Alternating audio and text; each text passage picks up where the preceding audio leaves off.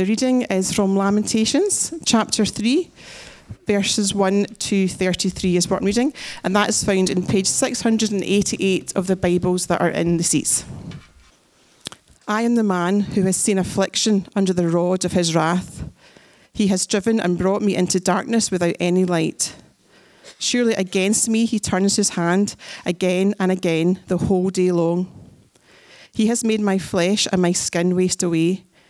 He has broken my bones. He has besieged and developed me with bitterness and tribulation. He has made me dwell in darkness like the dead of long ago. He has walled me about so that I cannot escape. He has made my chains heavy. Though I call and cry for help, he shuts out my prayer. He has blocked my ways with blocks of stones. He has made my paths crooked. He is a bear lying in wait for me, a lion in hiding. He turned aside my steps and tore me to pieces. He has made me desolate. He has bent his bow and set me as a target for his arrow. He drove into my kidneys the arrows of his quiver. I have become the laughing stock of all peoples, the object of their taunts all day long. He has filled me with bitterness. He has sated me with wormwood. He has made my teeth grind on gravel and made me cower in ashes. My soul is bereft of peace. I have forgotten what happiness is. So I say, my endurance has perished, so has my hope from the Lord.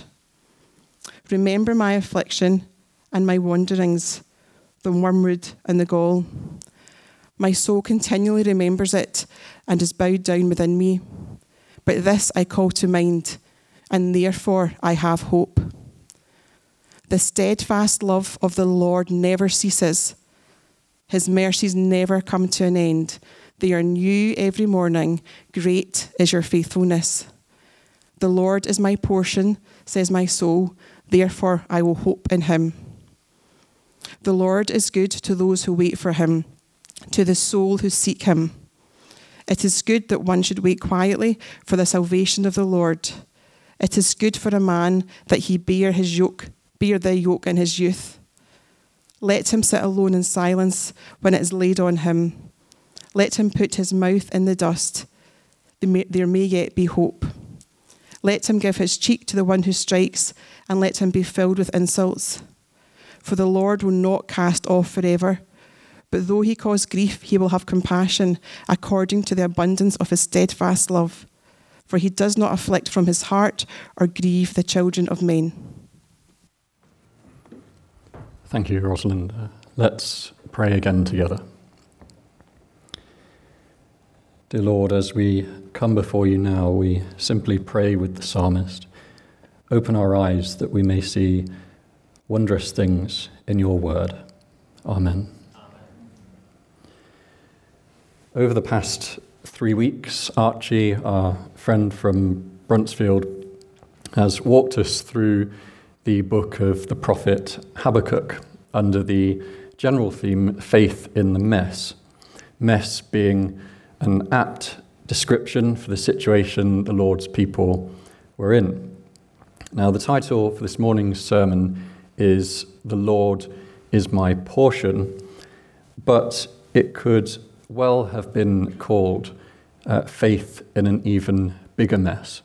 And we'll see that a few decades after Habakkuk's experience, things had not really got better for Judah, for the Lord's people. They had got worse. Habakkuk is a small book. In my Bible, it takes up 3 pages out of over 1,000. And Lamentations, the book that we're going to look at this morning, is likewise a small book, 6 pages out of 1,000. And it would perhaps be easy to pass these books by in favour of the larger, more familiar portions of Scripture. But to do so would be to massively undervalue them as part of the Word of God. Last week I was down in Berwick-upon-Tweed for work purposes, visiting an old printing firm. I work for a book publisher, and we were down there to look at this firm to see if they could do some work for us. And as we were being shown around the printing works by one of the descendants of one of the original Victorian owners, we passed the impressive banks of the big, noisy, offset litho printing machines, and these things really interest me. But then we stopped near a machine that produced what I would call wiro-bound books. You know the sort of thing, those with pages held together with a spiral of metal. And there were, lying ready to be packed, some copies of a book that had just been printed and bound. And our host mentioned that copies of this particular book sold for a very high price. And I logged the title in my mind because it was interesting. The title of this book was Passage Planning Guide, Great Barrier Reef and Torres Strait. And it was a guide for ship's pilots to safely navigate through this particular stretch of water. And later on, I looked up the price on the publisher's website, £325. And it wasn't even a large book.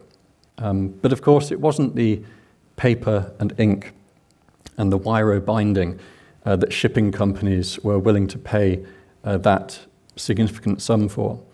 It was the content, the knowledge gained by experienced mariners and ocean mappers that could then be used by captains to chart a safe passage over the Great Barrier Reef and hopefully protect the valuable cargo being carried.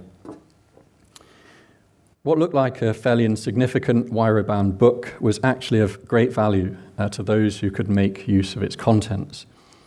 How much more so with the Bible as a whole and those small books within it, those books that as we flick over the pages, if we're still using paper Bibles, we can easily flip past. But these small books, like Habakkuk, like Lamentations, contain ideas that are incredibly valuable to us and help us to chart a safe passage through the hazardous waters of life. In the course of clearing out some papers a couple of days ago, I discovered that I'd actually previously spoken briefly on this passage in Lamentations before during a lockdown prayer meeting on Zoom, and it was surreal reading over that material that was prepared in a time when a gathering like this was really out of the question. And I returned to the theme again last year in our community group, and I started a series of sessions called Great Ideas in Scripture. As it happened, I only got as far as the first session, but it's the theme of that first session that I'm going to build on this morning, the Lord being our portion. The reason that I wanted to run those sessions in community group was that there are several grand themes in the Bible which God has revealed over the course of history, which have shaped the ways people have thought about him and in the way in which they have lived for him.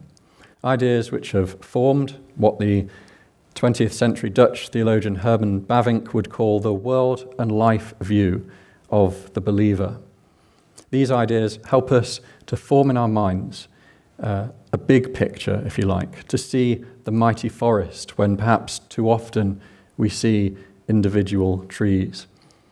Or perhaps think of it like this.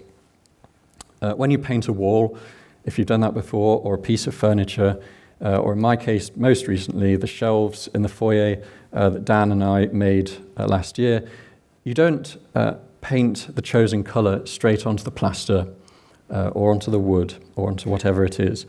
The colour is what you see in the end.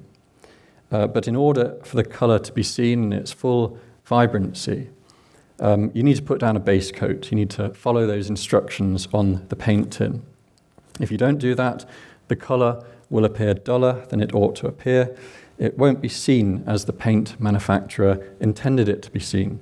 In the end, you do not see the base coat, but its presence enables the top coat to be seen more vibrantly. And it's the spiritual base coat that I'm interested in building up this morning. There are some grand themes, some great ideas in Scripture, which are like a spiritual base coat. They're there in the background of our consciousness and enable us, as we seek to live lives honouring to God, to see things more vibrantly, to see things how they're intended to be seen by God, to possess a world and life view that reflects the reality of the existence of a creator God who can be known by us. Habakkuk, as you will recall from last week, concluded with this statement: "The Lord is my strength." And so much of our spiritual stability, our confidence, our steadfastness is related to how we, in our own hearts and minds, complete this sentence: "The Lord is ... For Habakkuk, the Lord was his strength. For the author of the passage read by Rosalind just a few moments ago, the Lord was his portion. And this is one of the great themes of Scripture on which I want to dwell this morning. As Archie showed to us during the course of Habakkuk's prophecy to Judah, Habakkuk asked some difficult questions. And the answers he receives from the Lord, and which he writes down as a permanent record of God's character, leads to a changed perspective on his part over the course of the book. Even in the midst of Judah's woes, caused largely by the nation's sinful rebellion against God, Habakkuk recognizes God's wisdom and perfect justice. The complete execution of that justice lay in the far future, but even in the mess, Habakkuk could rejoice in the Lord as his strength. Fast forward a few decades to 587 BC, and Judah, the Lord's people, is still in a mess. In fact, things have got messier, which we'll come to shortly. Lamentations, as we've said, is a short book with a strange name, and perhaps not a book we turn to very often. And yet, here it is, sits in the middle of the Scriptures, a book of tears, of distress, but also of faith, perseverance and hope on the part of its author. Now, historically, that author has been assumed to be the prophet Jeremiah. The book comes after that massive prophecy of Jeremiah. Although the book of Lamentations itself doesn't include mention of its author's identity. Perhaps Jeremiah was the author, but whoever it is, they have maybe deliberately concealed their identity. And we can therefore learn from the experience and message of the poet of Lamentations and apply it to ourselves without getting too caught up in the personality of the author. We know this much, though, that the book covers events that happened in 587 BC, the aftermath of the fall of Jerusalem to the Babylonian Empire. The Babylonians were the Chaldeans whom Habakkuk prophesied would come and take over the land. The author's time and space may seem very alien to us, but Lamentations is a book written by a real person responding to very real events. It's a book about the death of a city, the city of Jerusalem.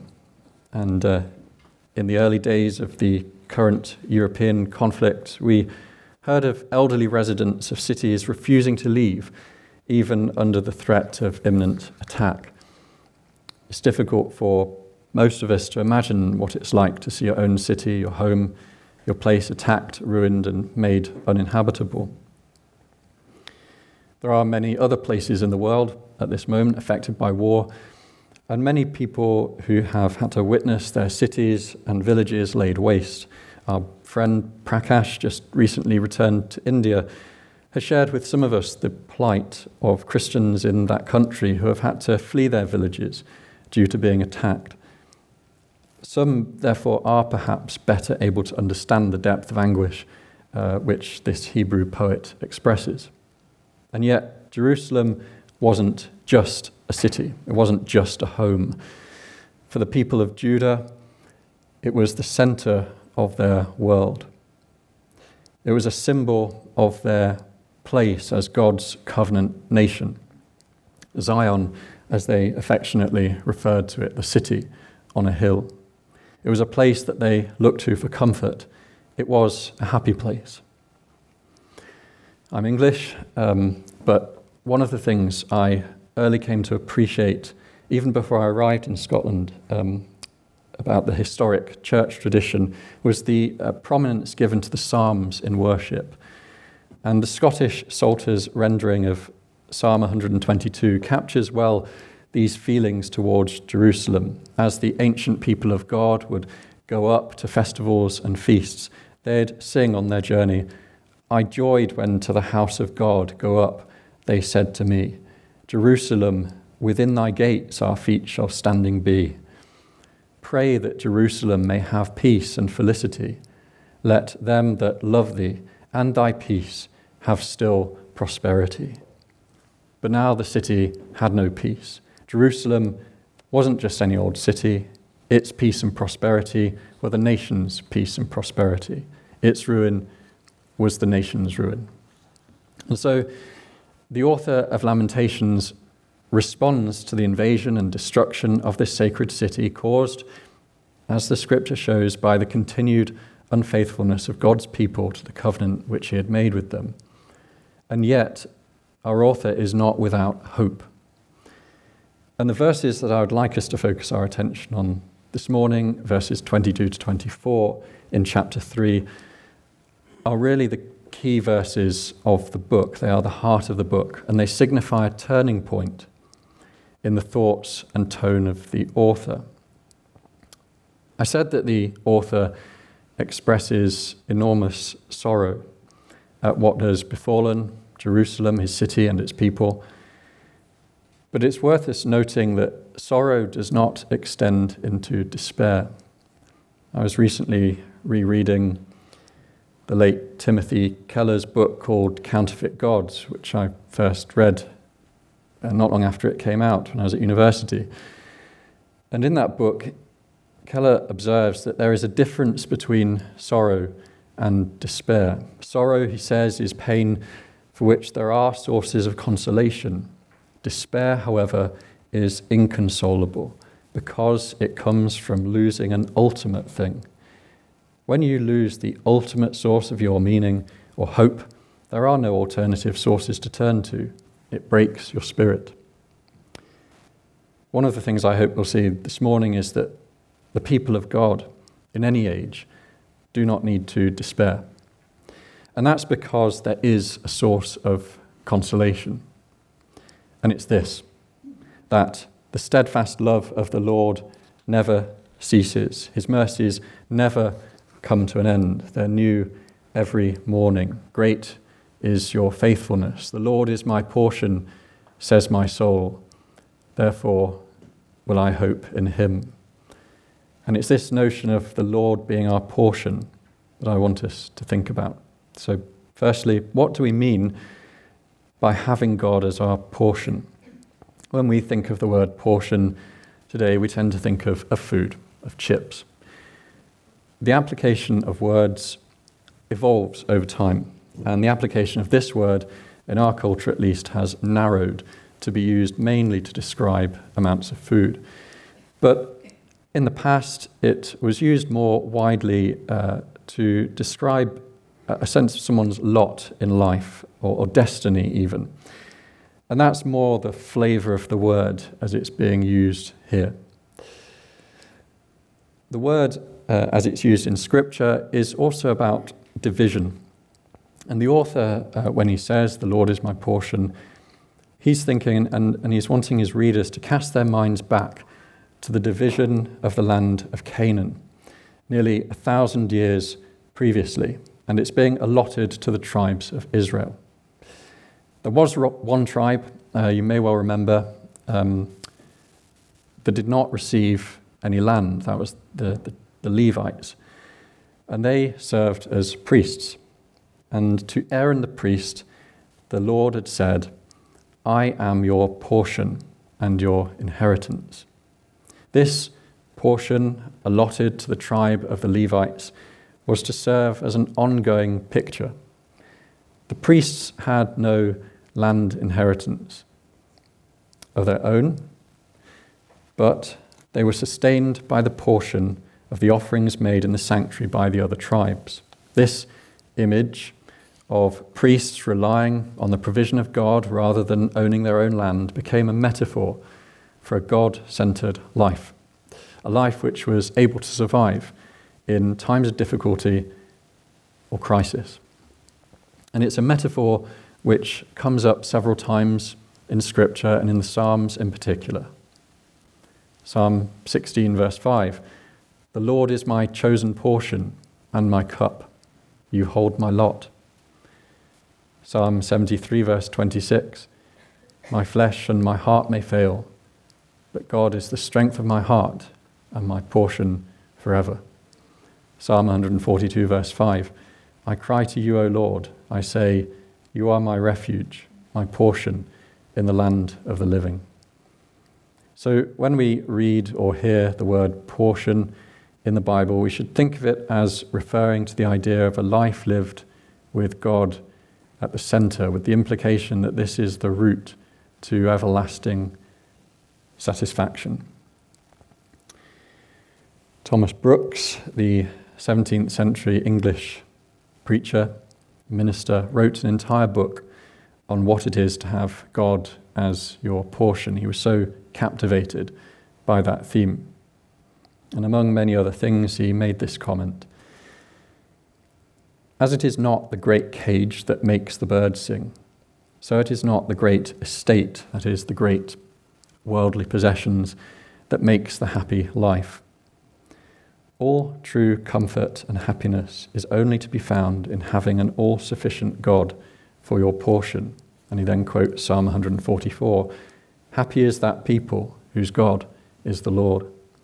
He continues, "And therefore, as ever you would be happy in both worlds," referring to this world and to the eternal world to come, "it very highly concerns you to get an interest in God and to be restless in your own souls till you come to enjoy God as your portion." It's like what St. Augustine writes on the very first page of his Confessions: "Our heart is restless until it finds its rest in you." John Calvin, the 16th century reformer and preacher in Geneva, I've been rereading some of his stuff over the last few weeks for my own spiritual stimulation. He has this to say about it: "We cannot stand firm in adversities except we be content with God alone and his favour. For as soon as we depart from him, any adversity that may happen to us will cause our faith to fail. It is then the only true foundation of patience and hope to trust in God alone. And this is the case when we are persuaded that his favour is sufficient for our perfect safety. But there is in the words an implied contrast, for most people seek their happiness apart from God. All desire to be happy, but as people's thoughts wander here and there is nothing more difficult than so to fix all our hopes in God so as to disregard all other things." And let's be honest, there are plenty of other things which compete in our minds to fulfill that desire to be happy. Keller analyzes many of them in that book I mentioned, Counterfeit Gods: money, relationships, power, success. These are not necessarily bad things in themselves, but what happens if we consider these things to be our portion, that in which we invest all our hopes, all our dreams, all our aspirations? What if these things become our ultimate thing? Matthew Henry, the 18th century Bible commentator, puts it well: "Portions on earth are perishing things, but God is portion forever." Portions on earth are perishing things, but God is portion forever. So the author of Lamentations, in the midst of his and his people's troubles, makes this statement: "The Lord is my portion, says my soul, therefore I will trust in him." The word "therefore" indicates that there is something about the Lord, the covenant-keeping God, that makes having him as our portion infinitely superior to trusting in other things.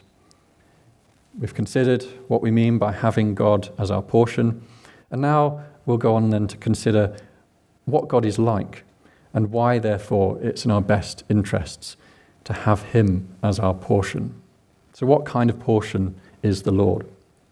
The first thing to say is that God can be known. He has revealed his character in the way he is related to his creation. This is recorded for us in the scriptures. And it's clear from this passage in Lamentations that the author was acquainted with who God was, what he was like. The sorrow that he feels is very real and present. And if you read Lamentations from the beginning, you can be in no doubt about that. But quite suddenly in chapter 3 and verse 21, there's a shift. But this I call to mind, he says, and therefore I have hope.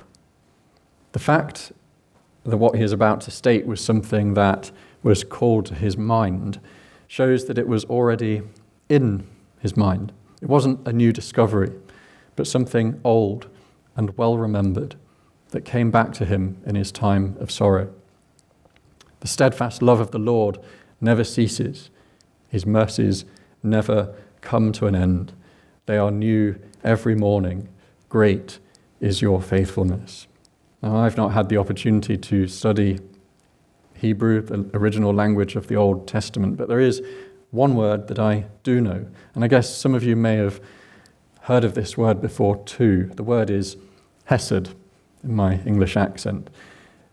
And in fact, I can remember my former minister speak of this word about 14 years ago.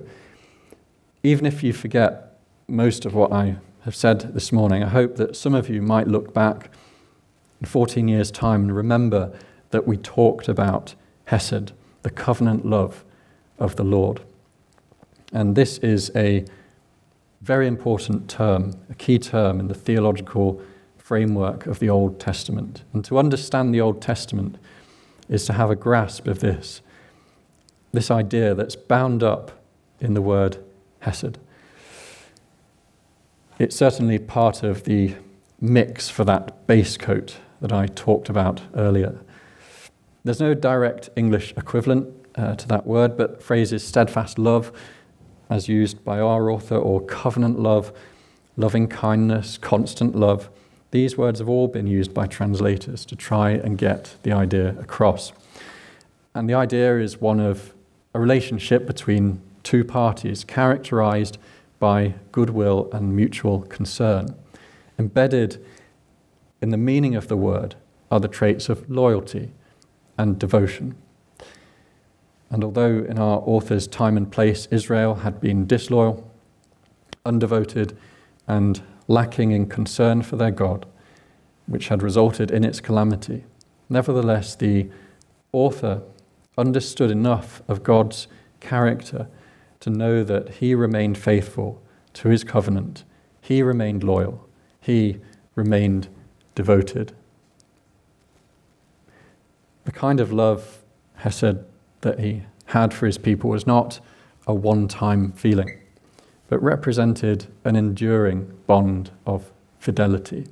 Sure, Israel has completely messed up, and the result of their disregard for the covenant on their part was their current exile and subjugation to a pagan nation in the form of the Babylonian Empire. But our author refuses to give up hope in the one who he knows is faithful. He writes, "His mercies never come to an end. They are new every morning. Great is your faithfulness." How much is contained in those few words? How much comfort has been drawn from their reality over the centuries by the people of God? Their words which inspired the hymn writer to write that hymn that we know, "Great is thy faithfulness, O God my Father. There is no shadow of turning with thee. Thou changest not, thy compassions they fail not. As thou hast been, thou forever wilt be. Great is thy faithfulness, great is thy faithfulness. Morning by morning new mercies I see. All I have needed, thy hand hath provided. Great is thy faithfulness, Lord, unto me." I once heard a minister friend observe that a good indication of how a person will act in the future is how they have acted in the past. To a large extent, I think that's a true observation. Although human beings are changeable and prone to be inconsistent, people can change for better or for worse. But God does not change. He is the same yesterday, today, and forever. His character does not change. The steadfast love, hesed, that the author speaks of never ceases. His mercies, they're new every morning. New not in the sense of being different, but new in the sense of being constant. The author recognizes a prevailing attitude in the Lord, an attitude that he's not only learnt about through the history of his people, but through personal experience. His personal experience is reinforced by his knowledge of the history of his people, of how God had demonstrated his faithfulness to them in spite of their faithlessness so many times before. Notice that when he goes on to say, "The Lord is my portion," he adds, "says my soul." It's more than just a general statement. It's his personal conviction, born out of personal experience. It's something that goes to his very core, and it affects him at a deep level, and it affects the way he interprets his and his people's situation. It is, if you like, part of the base coat that underlies his world and life view. This then is the character of the God of whom our author speaks, and who is his portion. He's a God of hesed, steadfast love, covenant love. He's a faithful God whose constancy extends to showing mercy to his people, even though at the point at which our author is recalling these things, God's people are in dire straits. This is the consolation for his sorrow. This is what gives him hope for the future. This is what causes him, even in the midst of trouble, not to let himself go into a sea of despair. And yet, what was a real but a distant hope is for us, if we count ourselves children of God, much clearer because of the fulfillment of God's covenant promise in the person of Jesus Christ. The coming of the Saviour into the world, his life, death, resurrection, ascension, and his being seated now at the Father's right hand as our friend, as our advocate, is the ultimate display of God's loving kindness and mercy towards his people. When we say to ourselves, and if we're followers of Jesus, we can say this, "The Lord is my portion," what is it that we're saying? That God, revealed to us in his beloved Son, is sufficient for our every need in life.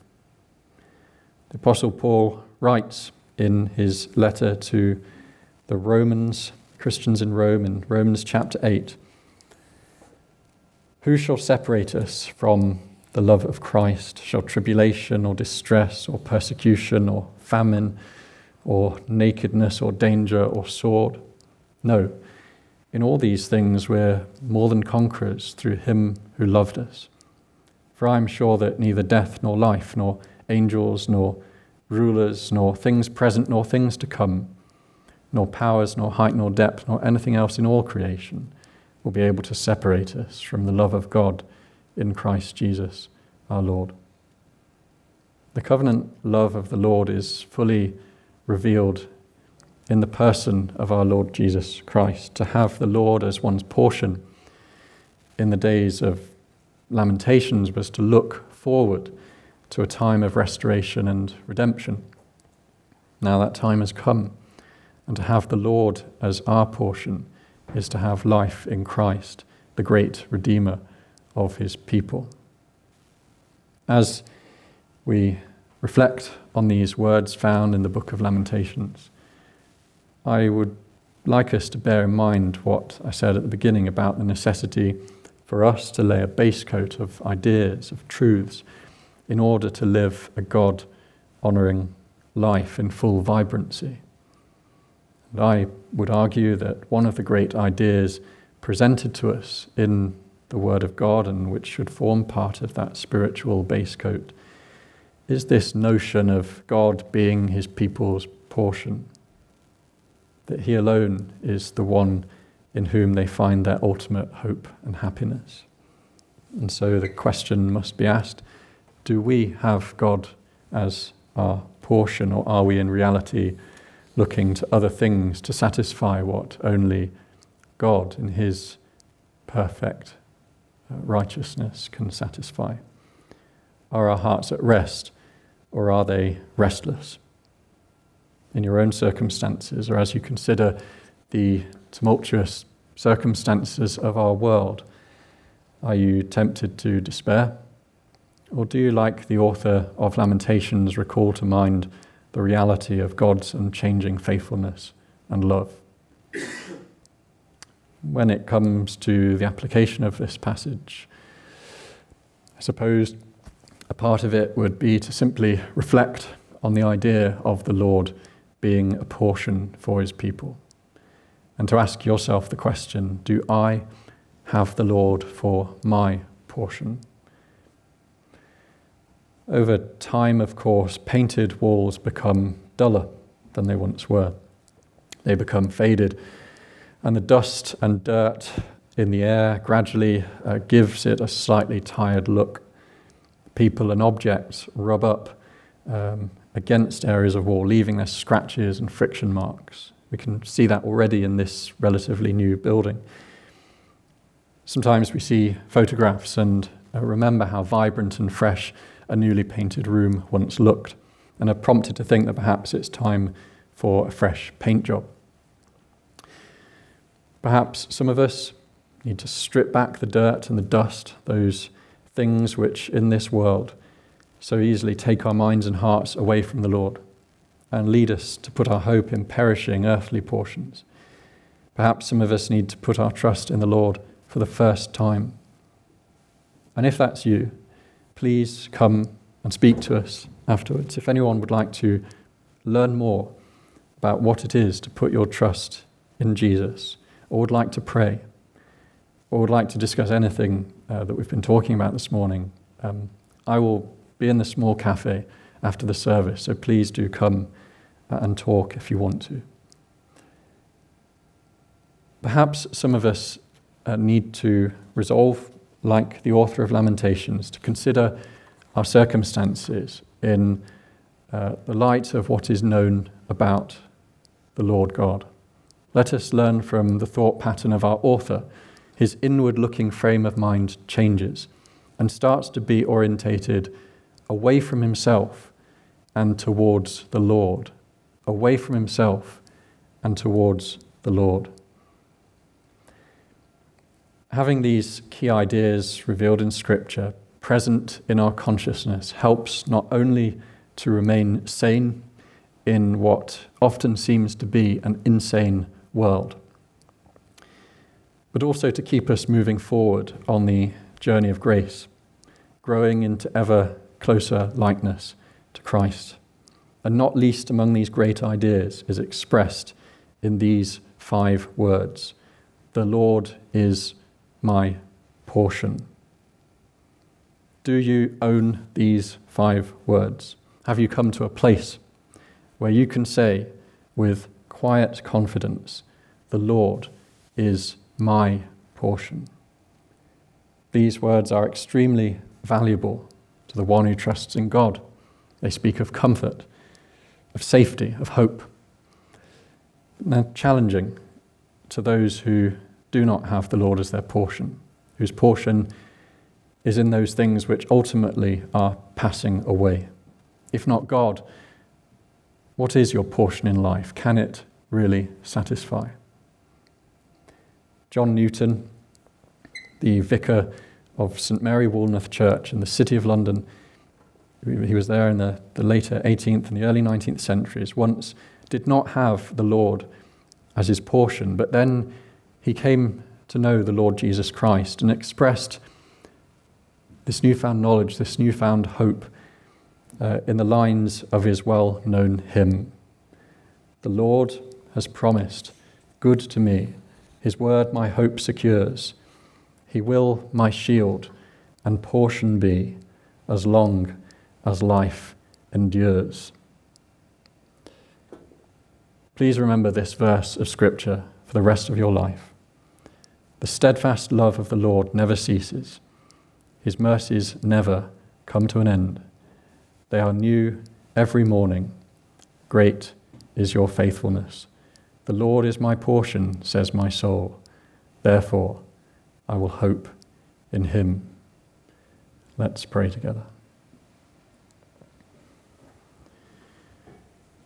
Dear Lord, our loving Heavenly Father, we thank you for this wonderful idea, this truth in your word.